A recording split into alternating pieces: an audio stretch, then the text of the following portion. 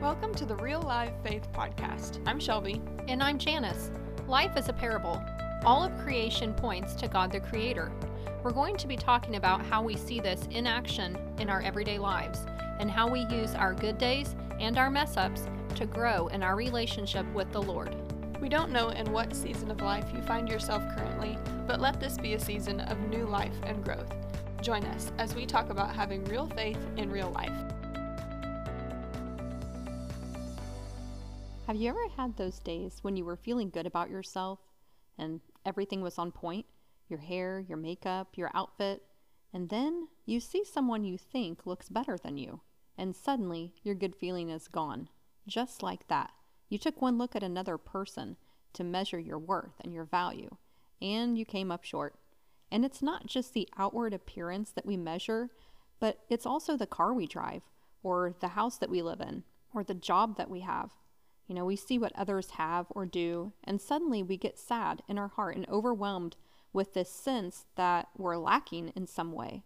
It makes us feel inferior, or we feel lazy about ourselves, or bland in our personality or characteristics, and we forget the truth found in Ephesians 2:10, that we are God's workmanship, created in Christ Jesus for good works, that God prepared beforehand so that we would walk in them. Maybe our insecurities are hidden a little more, and they go beyond the surface. For example, have you ever been jealous of someone else's testimony? Or have you ever noticed someone else's gifts or talents and wished they were your own? Do you take notice of the way a person speaks about the Lord or a passage of Scripture and wish you had the knowledge and insight they shared? Do you measure your blessings by the blessings others receive and feel like somehow God has cheated you? Or maybe you even see someone who has received an answer to their prayer while you are still waiting for an answer to yours. And so it begins, a downward spiral of your thoughts as you stir up jealousy within your heart and feed the insecure feelings inside of you. You focus on the fact that someone seems to receive a billboard sign of God's guidance and instruction, while you sit and wait for the slightest whisper of wisdom from the Lord. You begin to measure your walk with the Lord by the walk of others.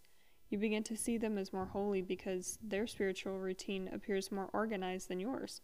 You focus on their quiet time that starts at 5 a.m. and lasts for 3 hours, while you barely scrape through the day finding 5 minutes to push out a prayer in the car. Suddenly, we find ourselves exactly where the enemy wants us. We are primed for an attack.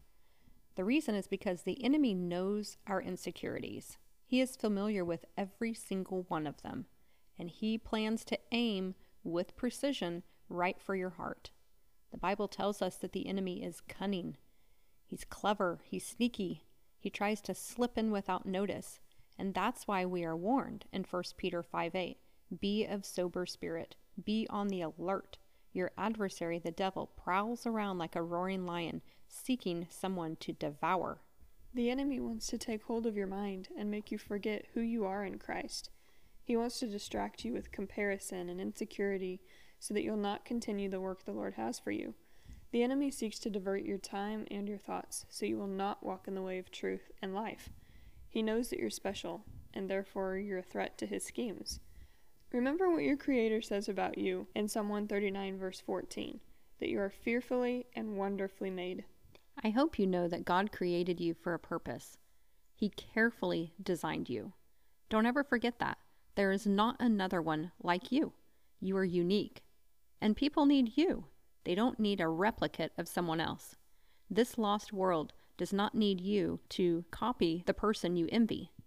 This lost world needs the person God created you to be. So speak God's truth into your life. Replace the lies in your mind with the truth of God's word, and remember what he says about you. Be anxious for nothing, as Philippians 4:6 tells us, and let the peace of God guard your hearts and your minds in Christ Jesus. Don't let the comparison trap bog you down. Yes, that's so true. And a verse to remember when your mind begins to wander to lesser things is Philippians 4:8, which reminds us to focus instead on whatever is true, whatever is honorable, whatever is right, whatever is pure, whatever is lovely, whatever is of good repute, if there is any excellence, and if anything worthy of praise, Dwell on these things. That is a great verse, one to put on the bathroom mirror or put in your car and your dashboard or keep it in your purse or your pocket. You know, the enemy uses insecurity to divide us because he knows that we are stronger together. So instead of allowing the enemy to use us as a tool of division, we really need to resist him. And instead, we need to take steps toward unity. And one way that we can do this is by serving others. Serving others requires us to take the focus off ourself. You know, the root of insecurity is pride. We've mentioned this before. And so we need to put off the love of self, and we need to put on selflessness. You know, when you have your chin to your chest, you cannot see the needs of other people. Instead, you're looking down. All you are seeing is the outward things of other people. You see their beautiful manicure, their beautiful home, the nice car they drive, the successful career they have, but you have failed to see the load they may be carrying. You have no idea the burden that has been placed on their shoulders.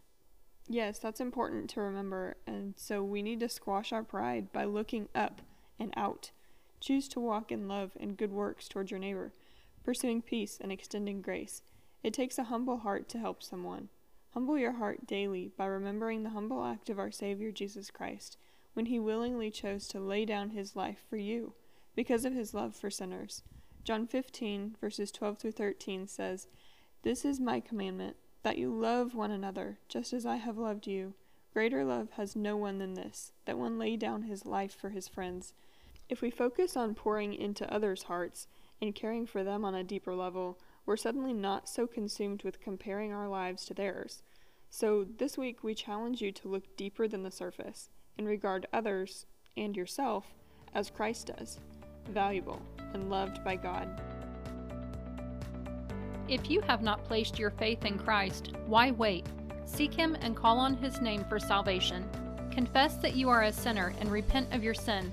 Surrender to Jesus today and place your trust in him as Savior and Lord of your life. Thanks for listening to the Real Life Faith Podcast. If you enjoyed this episode, please share us with others so they too can learn about living out real faith in real life. You can check out our blog and shop at reallifefaith.com and follow us on Facebook, Instagram, and Gab Social. Don't forget to sign up for our emails to receive exclusive subscriber content. Thanks again for listening, and we'll see you in the next episode.